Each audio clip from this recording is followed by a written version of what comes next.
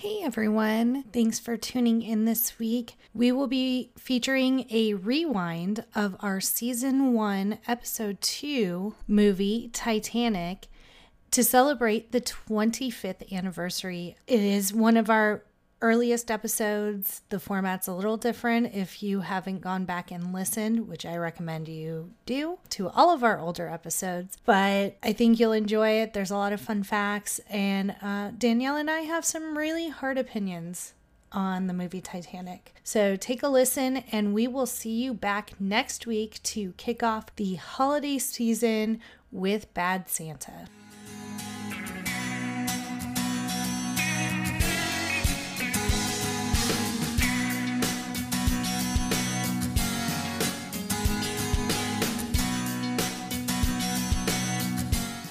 Welcome to the No More Late Fees podcast. If this is your first time, we're happy to have you. If this is a return visit, you already know we're about to get into some shenanigans. I'm Danielle. I'm Jackie. We're just two best friends and ex-Blockbuster employees rewatching some of our favorite movies from the late 90s and early 2000s.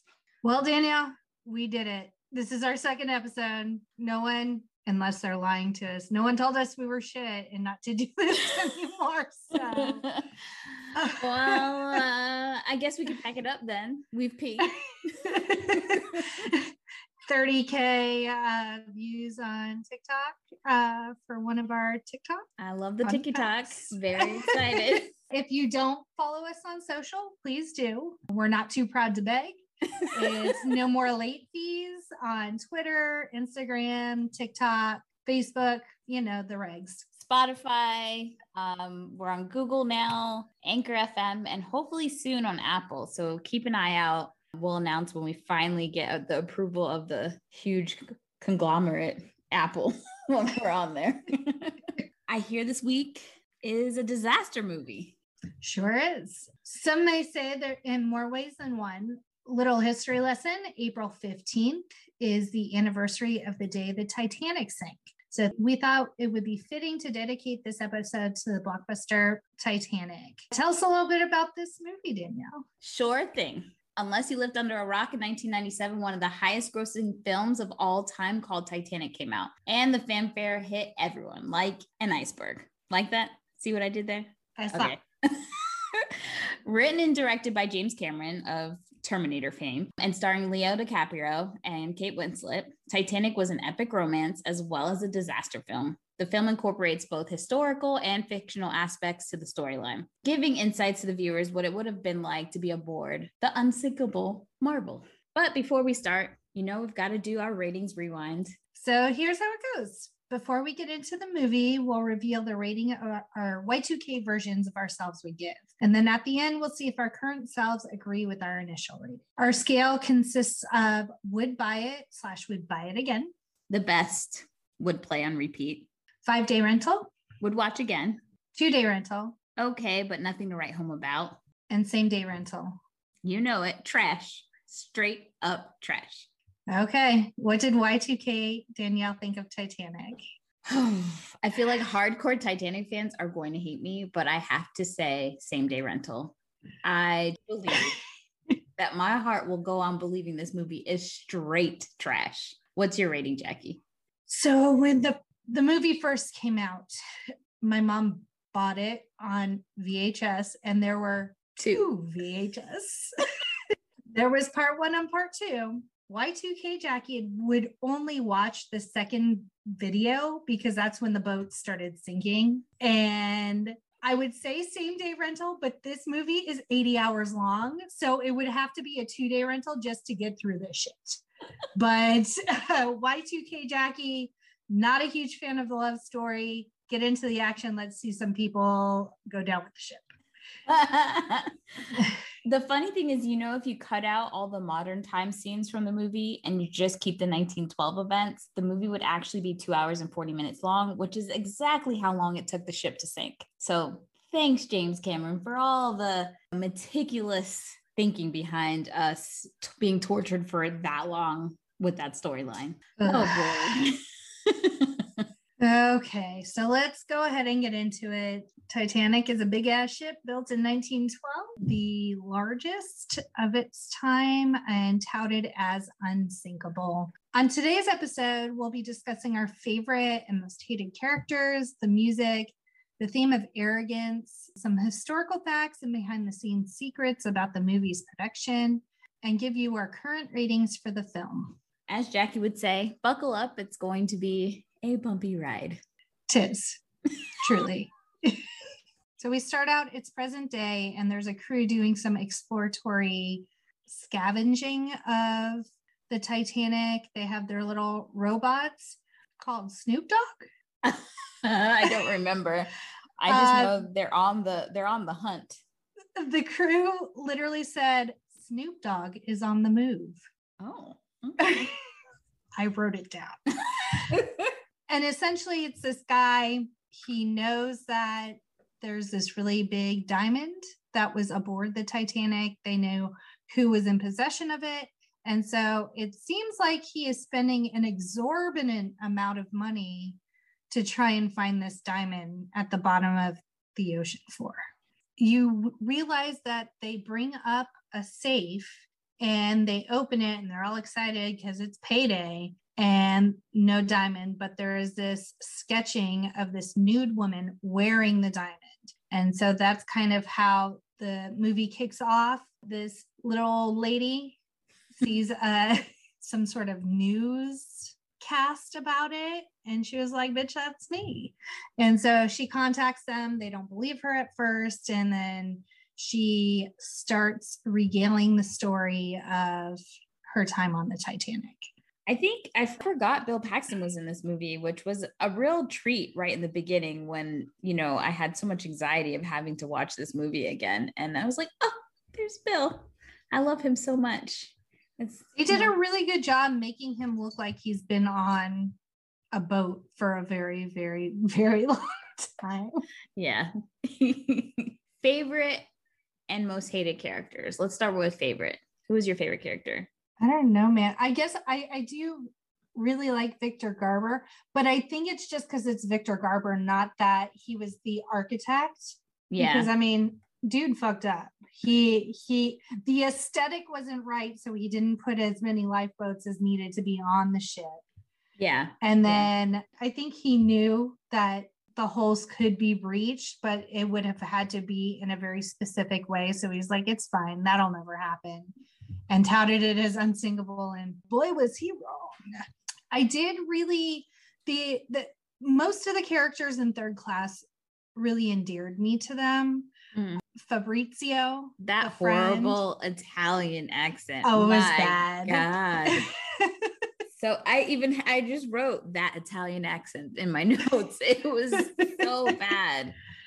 I think offended.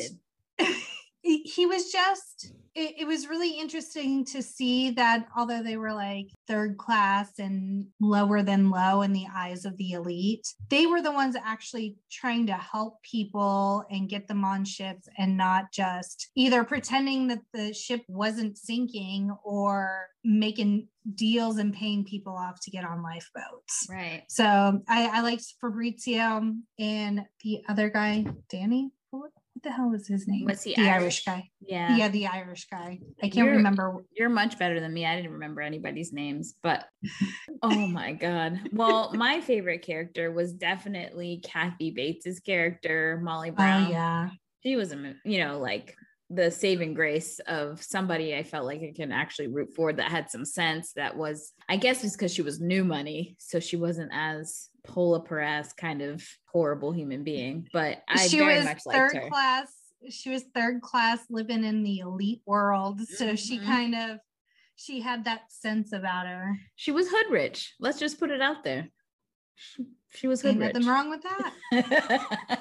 New money. Her husband was an oil tycoon. Yeah, can't be mad at it. She was definitely my favorite, and of course I really did love Victor Garber, even though he messed up, but even when he was horrible in Legally Blonde, I still love him. He's a national treasure. He is. Yeah. I hope to meet him one day.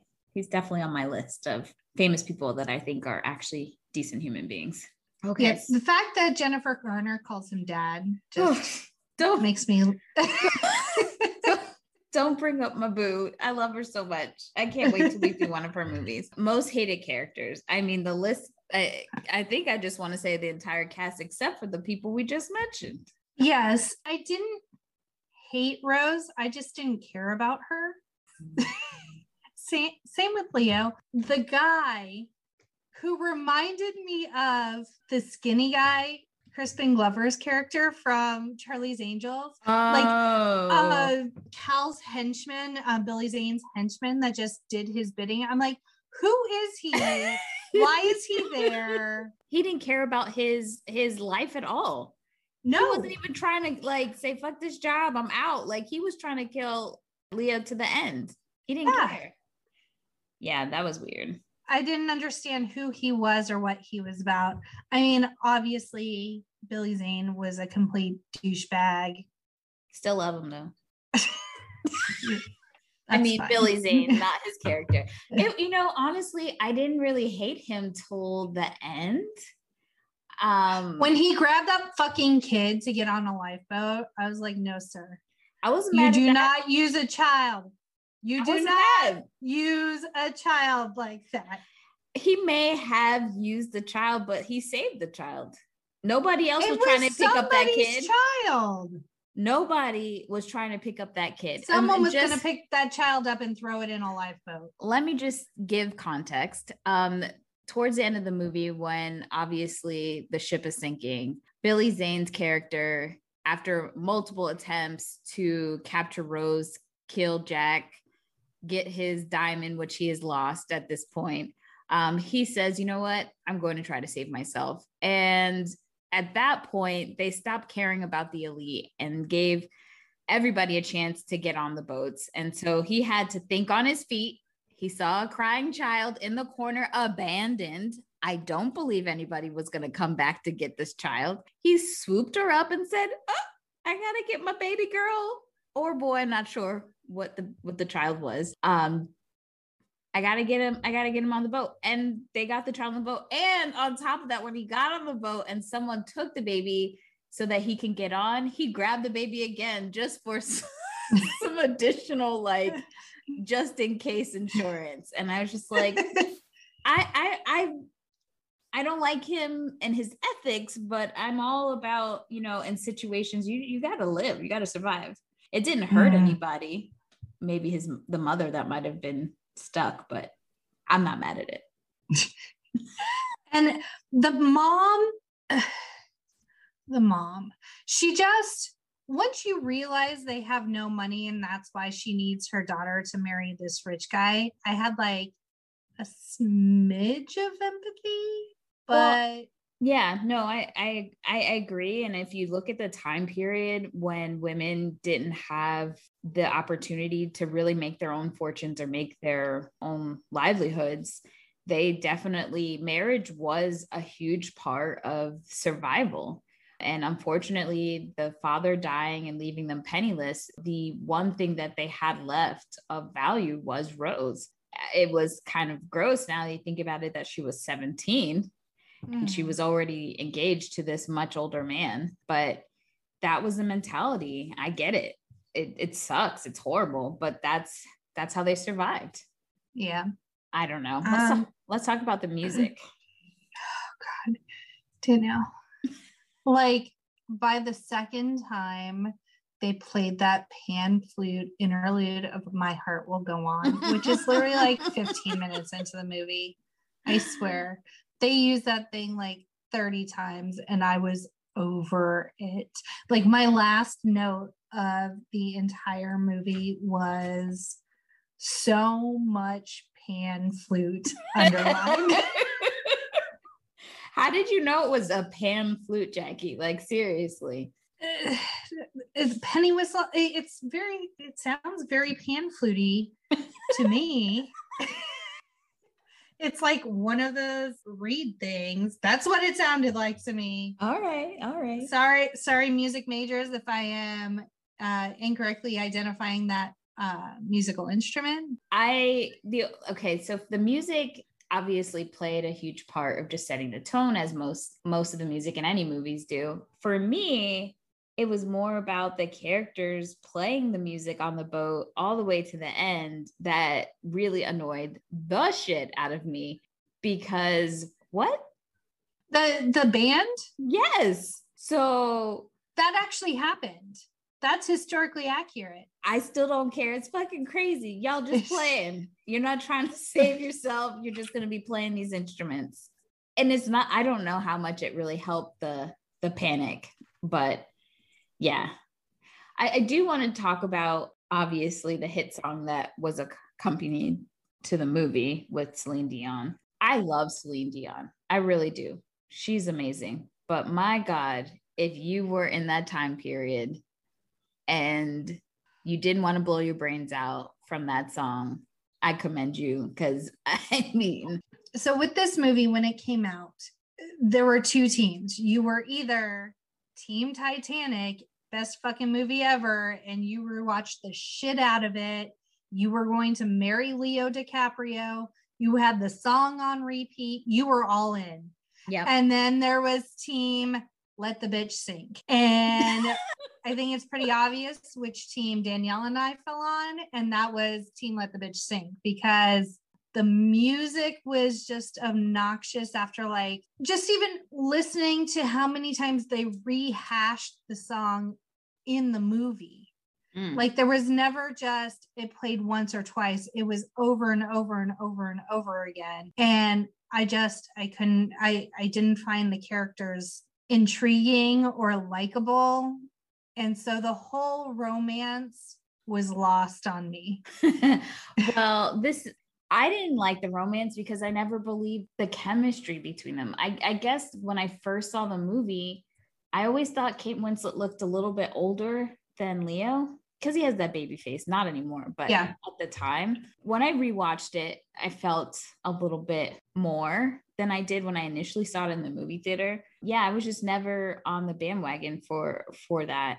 But back to the music, one thing that I always wondered was, okay, we got one hit out of this movie. Where's the rest of it? Why is there only one song? And I don't even know what that soundtrack looked like. Was it just Celine and then just the composer's music? Or I don't know. But apparently James Cameron didn't want to have any songs for the movie. So the composer actually secretly recorded the song with Celine Dion. And then even Celine Dion didn't really think that the song was going to be that great. But then they listened to it together, and apparently they all cried during the recording when they made the song. And that's how a hit is made, people. Don't believe in it, and then it shall do abundantly well.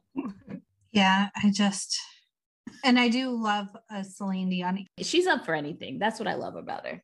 Yes, I agree. Okay, so the theme of arrogance. I started watching the movie. The very first scene where Rose is in it, it's her coming out of the car. And as she's getting onto the boat, one of her first speaking parts, I guess, her words are, she felt as if she was aboard a slave ship taking her to America in chains. And I wrote, the fucking audacity.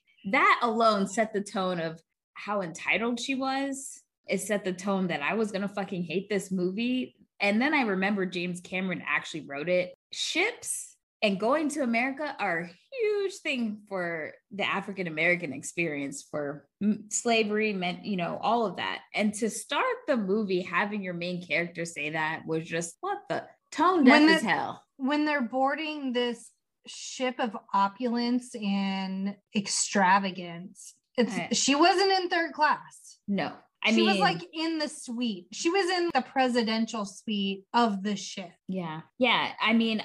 The thing I did like about the movie was that it did have a clear-cut look at the classism that existed in the time and on that boat. It was very clear that these people were having two distinct experiences, very different from each other.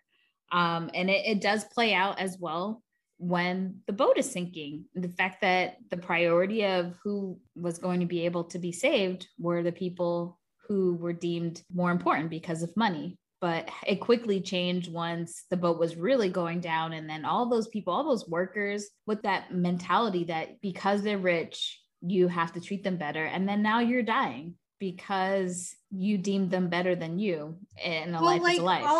all of the workers in the boiler room. Oh, that just was like so sad. When they started closing all the gates, and like they were Indiana Jones in the gates trying to get underneath them and stuff. And then it was interesting when Rose and Jack were trying to get away from the skinny guy with the gun. They ran through the boiler room and they clamped their hands over their ears. And no one in that boiler room was wearing hearing protection. I'm like, are they all just deaf? What's going on? They couldn't even get some earmuffs or no cotton in the ears, nothing. Yeah. It was just how they were treated. And I'm sure working in that boiler room had to have been the worst. Just awful. Yeah. So just as a reference, what Jackie's speaking to is when the Titanic hit the iceberg, it hit the side of the boat and it started to flood all the bottom compartments where the boiler room was. And so they tried to get ahead of it, from my understanding, and start closing off sections so the water wouldn't spread. And that meant closing off the sections with people in it. They didn't even give people a warning to try to get them out. So that whole scene was just, it was tragic. Heartbreaking. Yeah. When it comes to the arrogance and why we even got to this point where they started to have to close off where the damage was happening, there were so many different people that were complicit in why this happened in the first place. You have Victor Garber's character, who created and was the architect, like Jackie said, and they did not put enough lifeboats on the boat at all because of the look. And that, what was the other guy's character? The one that, did he bankroll it? Like, did he own it? I don't remember. The one that was like, we need to go faster. We need to get in a day early. Yeah. I don't know what his role was. I don't know. Maybe he was the PR person for it or something. I feel like he had to have given money or something, because I was just, I'll look it up. You keep talking. There's his character. There's the character, the captain, who takes the orders of going faster when he knows better. He's had years of experience. They're out in the Atlantic and they know that there is a visibility issue of not being able to see too far out, but he still gets he gets pushed into trying to get to New York faster, which obviously he was go ahead. That guy that wanted to go faster and get in a day early. He was the director of the White Star Line. Gotcha. So he was from the shipping company, Yes. Yeah. He was very arrogant as well. And he was thinking more about money, and it wasn't good enough that the boat was considered unsinkable. It was the biggest. He wanted it also to show off how fast it was. So there you go with those wonderful men. Another wonderful rich white man that was out of control was Billy Zane's character. I mean, the fact that his girl is traipsing around with Leo's gutter ass, he doesn't seem to mind it at first. He's so arrogant in thinking that there's no way that she could leave him for this penniless drifter, that he doesn't even take the threat seriously. I wrote, is Jack Aladdin? He was always just kind of thieving when he needed to, but really had a heart of gold. I was like, and then he found his princess, Rose, and showed her how the other half lived. Jack is an early 20th century Aladdin. Oh man, I definitely had issues with him. Like that scene where, Rose kind of starts to speak up a little more. She's being feisty about what she wants to deal with, and he ain't having that. So he slapped the bitch, slapped her straight in the face. Mm-mm. And I don't believe any man should hit a woman. But because I just so much didn't like her character, I'm not going to say I wasn't like, okay. But he was definitely an ass. I think that was the point where I was like, okay, before he's just an arrogant rich guy, but now I'm like, okay, he's an abusive asshole who thinks that even though, they're supposed to be husband and wife soon, he thinks he owns her. And I just didn't agree with that. Another person who was kind of a background character, didn't have many lines, was Mr. Guggenheim. Yes. And I literally, he comes down, he knows the ship is sinking, and he asks for a chair and a brandy. And I Guggenheim, brandy, ride or die. Yeah, that was a crazy thing. Like when all of this, the differences between how they were alerting people at the bottom of the ship that they needed to put life vests on and get ready versus how they were telling the people in the higher class, it was crazy. They were yelling, throwing life vests at the people at the bottom. At the top, they were just, well, we highly suggest that you come downstairs, and we highly suggest you put these on. It was just You'll very be able to return hand-holding. to your room in a moment. Right. Yeah. The ladies all still had their fancy hats on. Yeah. Guggenheim was in a top hat and tails. There was that lady that got on a lifeboat and then she was like, oh, hold up.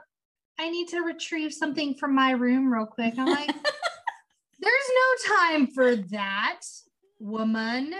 Get your ass in the lifeboat if you want to live. Yeah, it's crazy. You know what? As I was watching that movie, all I could think of is how it resonates with what we're going through right now in this pandemic.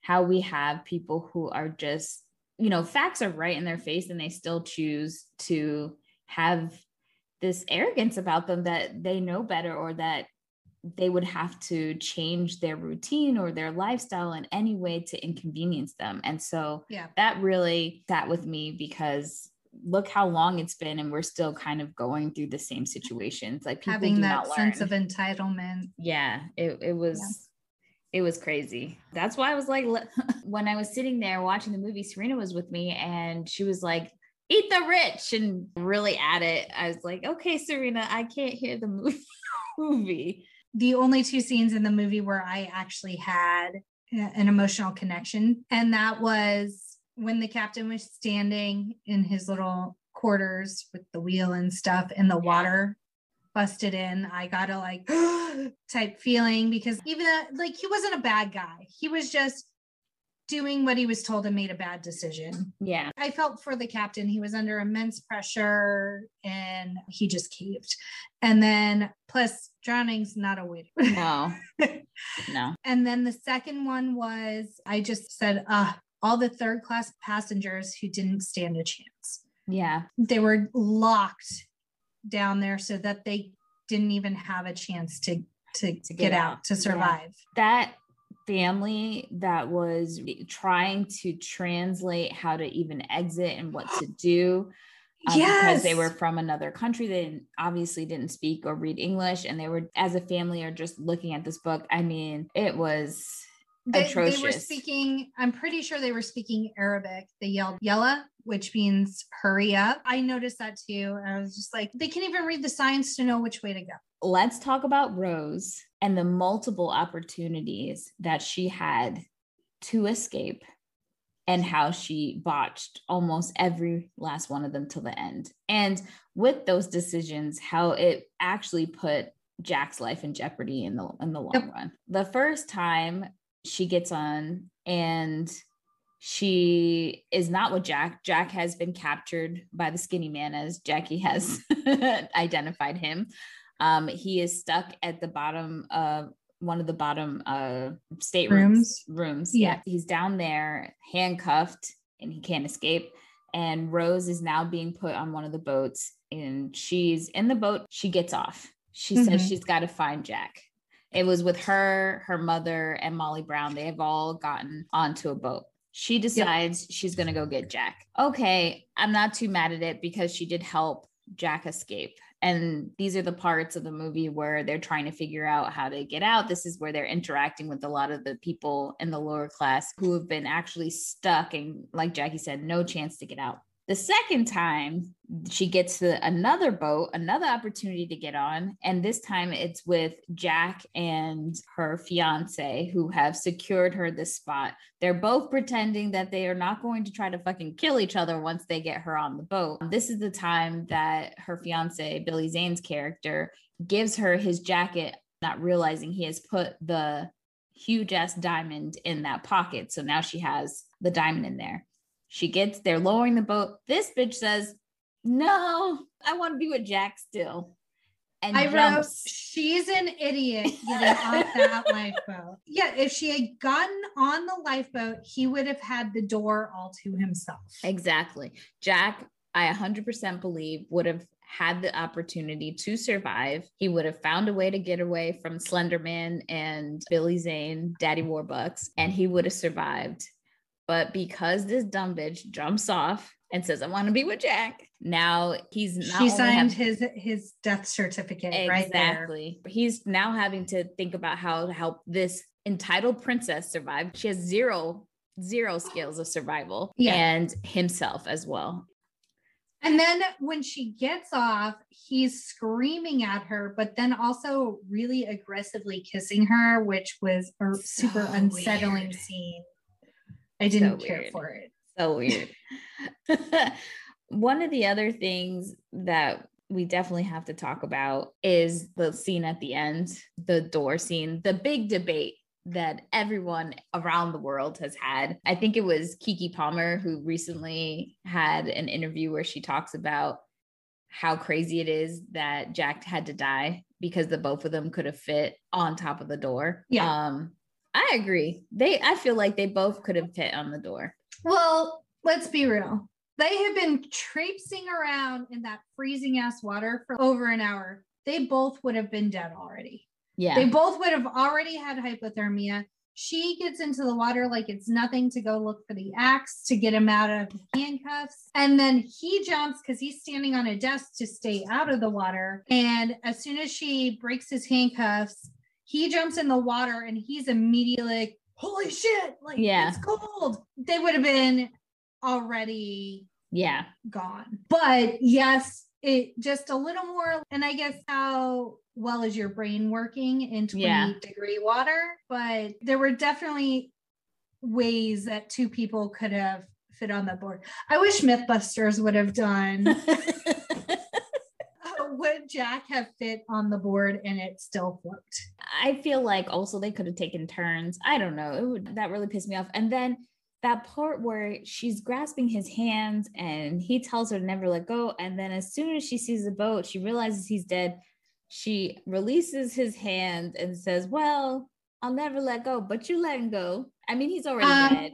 But I was like, this bitch a liar.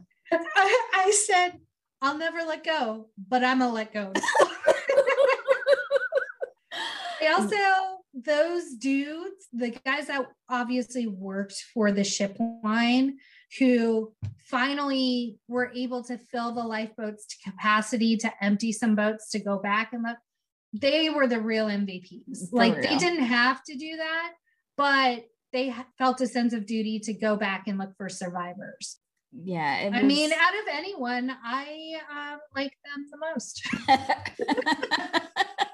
Them and Molly Brown. And Molly Brown had to shut up or else they were going to throw her ass out of the lifeboat. They turned on a bitch real quick. Yeah. She tried to advocate when some of the boats were consolidating. She tried to advocate that they could fill more people in their boat. Let's go back and get some people. And they told her to sit her ass down or she'd be thrown off the boat. It's like, wow. You know, I just wonder in those kind of situations, like after it's all over, how do you really live with yourself? So much death, so much unnecessary. Well, I think the elite were probably because they were in that mind frame of me first and treating people as less than. Yeah. What I found was very confusing. So the sinking of the Titanic was just a conglomeration of errors that should have never fucking took place. So you have the not enough lifeboats by the architect. You have the dude that we need to go faster. And then the captain that gets a note saying that there's ice in the area, be careful. But then caves to the we need to go faster. And then you have the dudes in the crow's nest not really paying attention, not doing their job. They're watching Jack and Rose. And that what was historically accurate was that kind of throwaway line of the dude saying, have you found the key to the binoculars? You notice the guys in the crow's nest don't have binoculars. And what had happened was, in the real life Titanic, there is a person who was in charge of the key that was either fired or quit right before the ship set sail. And so he took the key with him or didn't tell them where he put the key. And so that was a real life fact that they had woven into the movie was the binoculars were on the ship, but they couldn't get to them because they were locked up. Which I don't know, by a couple hours in, were you just not like, let's find something to cut this lock off. We need the binoculars. Right. Let's destroy this box so that we have the tools we need to be safe. The sinking didn't need to happen, which makes it that more tragic that so many lives were lost. There were 1,500 people, I think, that ultimately lost their lives. They only ever recovered about 340 bodies. Also, little factoid, I went on a trip to San Francisco with Ken, and there is a Liberty ship there called Jeremiah O'Brien, and Ken loves a historically significant military ship. And so we're always going on battleships and all of that. The Jeremiah O'Brien is the last remaining Liberty ship. Liberty ships are the ships that would take supplies to Europe during World War II. They were made out of wood because they weren't expected to make the trip back. We're touring it. We walk into the boiler room and I'm like, I've been here before. And he's like, I don't know what you're talking about. I'm like, I have seen this place before. I don't know why. I don't know how. So I hop on my phone, start Googling it. It was the boiler room they used when filming Titanic. Oh, Jackie, I thought this was going a whole nother direction. I was like, are we going to spiritual TikTok? Is this Shirley MacLaine moment? Was this another life? Because I'm for it. I'm here for it. No, unfortunately not. I had seen tape 2 of Titanic enough to recognize the boiler scene IRL. When you go back and rewatch our Zoom, you'll see my eyes just like intently. What's happening? Whoa, are we having this moment? Well, one of the other things that was interesting, because obviously we know this movie made a boatload of money, but they didn't know that it was going to make that much. So what's so funny? Your boatload pun.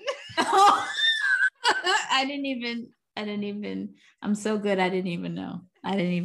Realize that I did that. So the movie made a boatload of money, but the movie budget was 2 times more than they had initially planned. And it was the most expensive movie of all time at the time. 20th Century Fox had to invite another company to split the expenses. The other company was their competitor, Paramount. And in fact, nobody believed that the movie was going to actually earn any money or earn the money back. So that I thought was really interesting. When we talk about the Titanic, and I started looking at some of the facts, if you guys don't know, hopefully there's a lot of new listeners on here who aren't my friends and family. I'm a huge conspiracy crazy person. So I definitely looked at some conspiracy theories when it came to the Titanic, and boy, oh boy, there are a lot of them. I'm not going to get into yeah. Oh my God.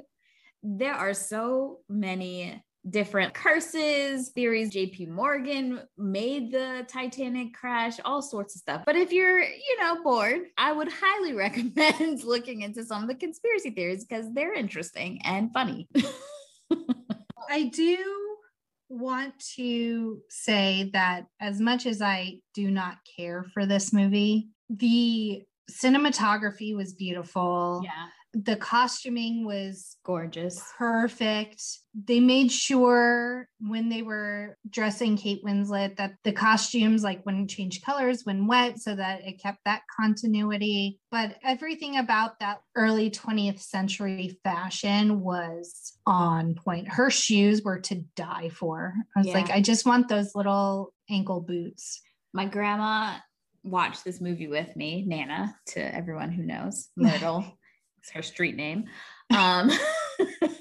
She had never seen the movie before, and I didn't know that. And so she was watching it with me, and she very much loved the hats that everybody was wearing. And she also believed, just side note, that Jack should have survived too. She had questions like, why didn't she move over?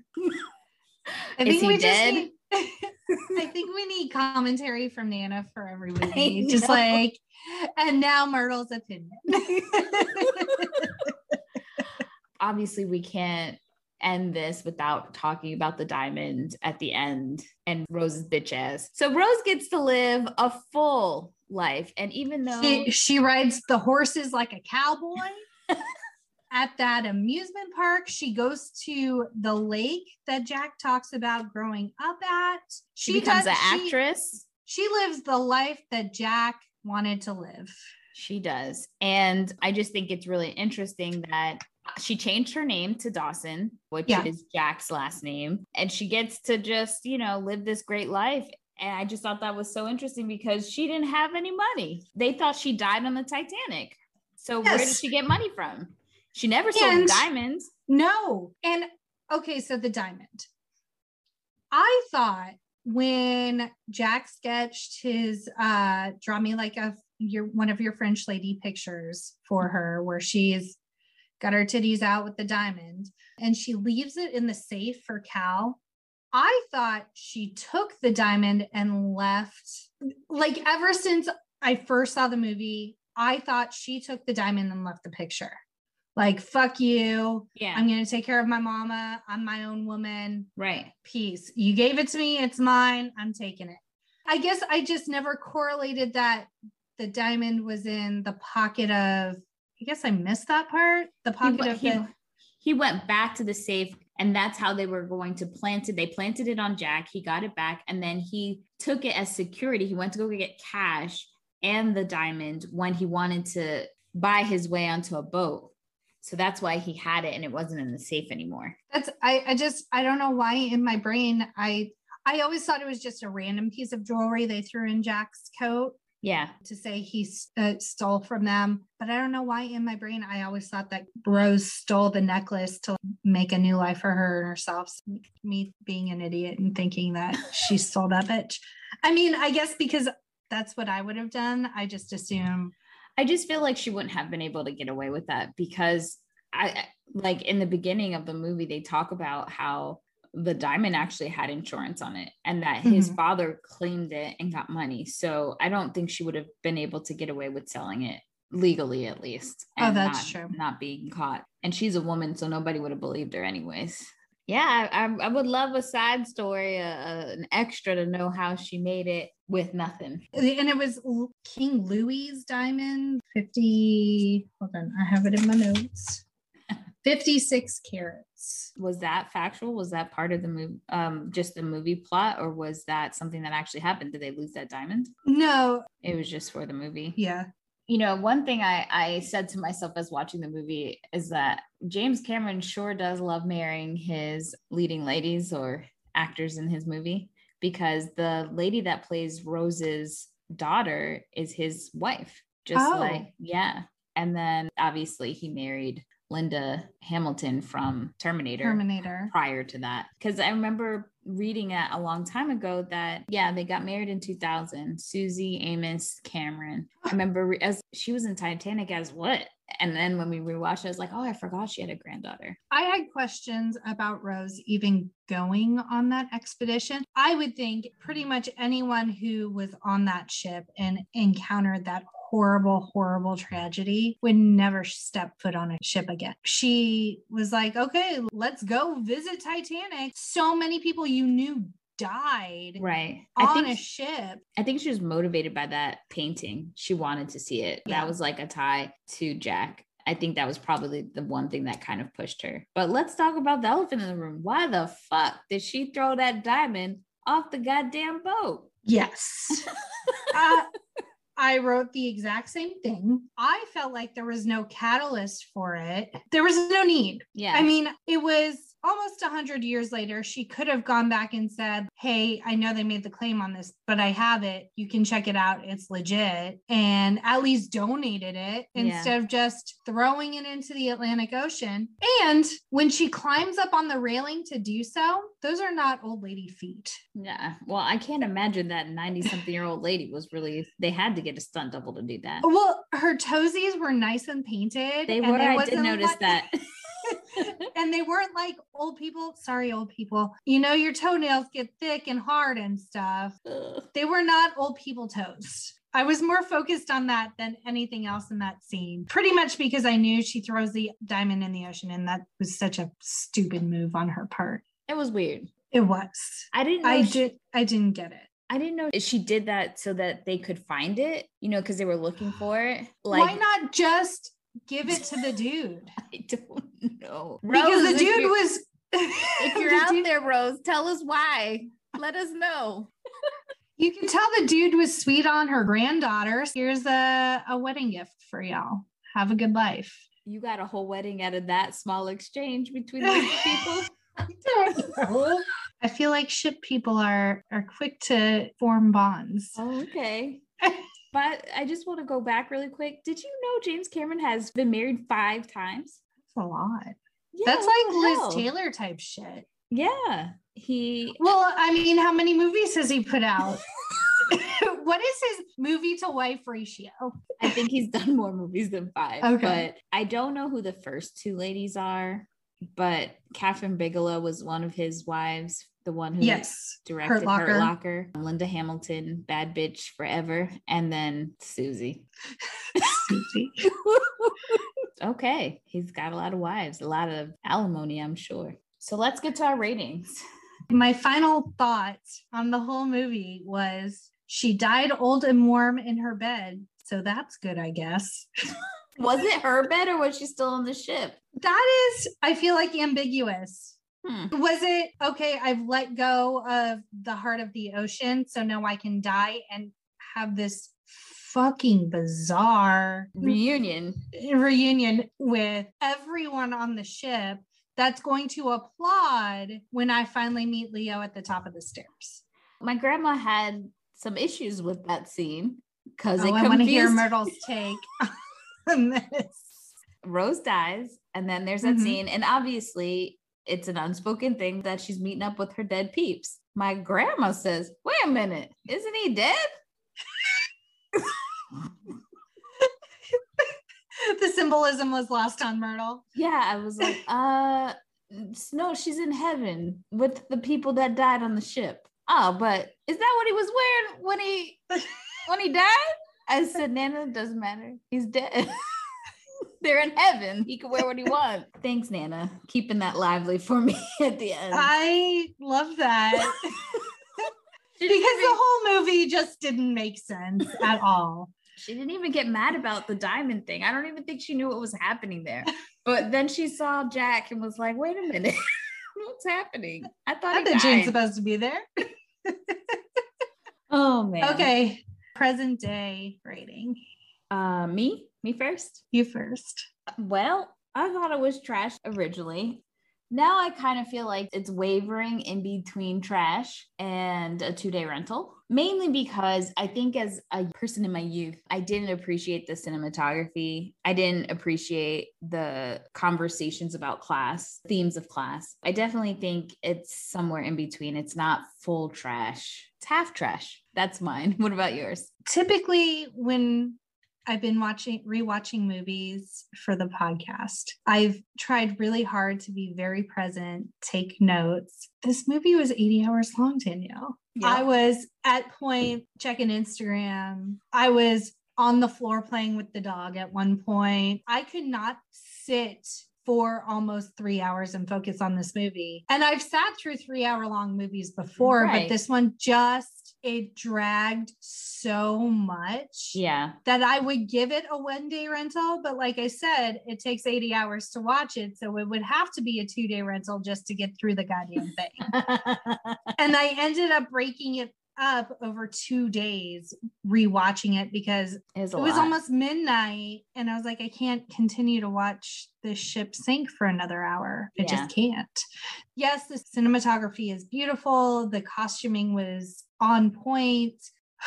Just that everything else was hot garbage. Yeah, agreed. You're giving it a 2-day rental or 2-day rental just because it takes 2 days. Yeah, it's 500 hours long. Last time when we did Empire Records, both of us had pages of notes, you more than me. But my notes for this one, it's not even a full page. There's like 5 lines on here. It's bad. I felt the same way as you. I hate it so much. There's nothing that can save it. I'm not writing any more lines. I'm not giving this movie any more energy. That's how I felt when I left the movie theater the first time I saw it. I will never watch this again. That's what I said. Yeah. But for you guys, for the podcast, I did it. And I think we were hoping maybe some time apart some time away from this movie. Some time away from this movie would have maybe changed our opinions, and I'm good for another 20 years. I'm good forever. Truly. For life. For life. I don't want to see this movie again. And I'm really sorry for all of those on Team Titanic, because I know you're probably shaking your fist, but I mean, the heart wants what it wants, and I want to never watch this movie again. 100%. But if you feel that we've wronged you in some way, do two things. Go to our social media pages, Twitter, Instagram, TikTok, Facebook, no more late fees. Follow us, and then comment and write some things, and we'll engage. No problem. But the first key is follow us, like Jackie said. We ain't too proud to beg. No. And we can have an educated conversation. And that's it. We did Titanic. We did the thing. We did the thing. I think this, out of any movie we ever do, will be the one that we hate on the most. So much. Coming strong out of the gate, like one of my favorite movies of all time in Empire Records, and then my least favorite movie of all time. Well, so the other movies that will come up, it will be more of a disagreement between Jackie and I. One will like it, one will hate it. But this one, 100% same team garbage. Hate it. Thank you guys so much for joining us again. We had so much fun. We hope you had fun. Join us next week. Check out our social channels to see which movie we'll be doing, and have a great week.